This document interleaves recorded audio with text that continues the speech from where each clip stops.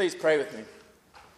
Father, may the words of my mouth and the meditations of our hearts be acceptable in your sight, O Lord, our rock and our Redeemer. Amen. You may be seated.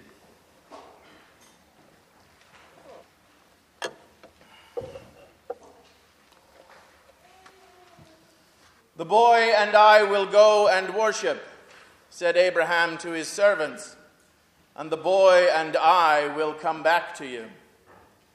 Because Abraham's faith was not in a God that would prevent him from doing hard things, but his faith was in a God who raises the dead. Was it because there were no graves in Egypt that you brought us here? The people grumbled to Moses. And Moses replied, "Stand firm, and you will see the Lord's deliverance." Because Moses' faith was not in a God who would merely protect them from harm, but his faith was in a God who raises the dead. You are defiled among the dead, the prophet Baruch, scribe of Jeremiah, wrote. But those who stand fast will live, because Jeremiah's faith was not in a God who would merely shield them from consequences, but in a God who raises the dead. I will give you a new heart and a new spirit, Ezekiel prophesied. And then you shall live in the land, and you shall be my people, and I will be your God.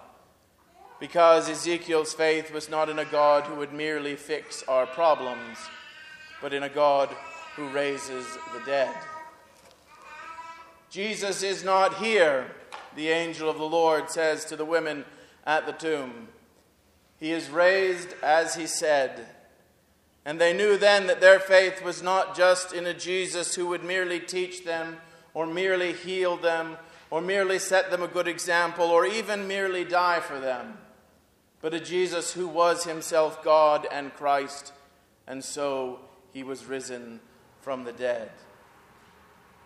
And do you not know that you were buried into Christ's death in baptism?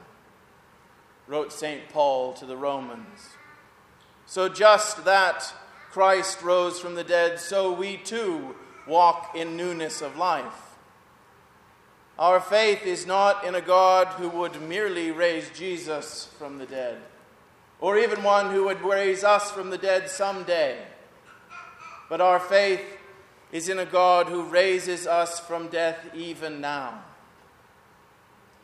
Because we know, in the hope that this holy night proclaims, that death no longer has dominion over Christ, and so death no longer has dominion over us.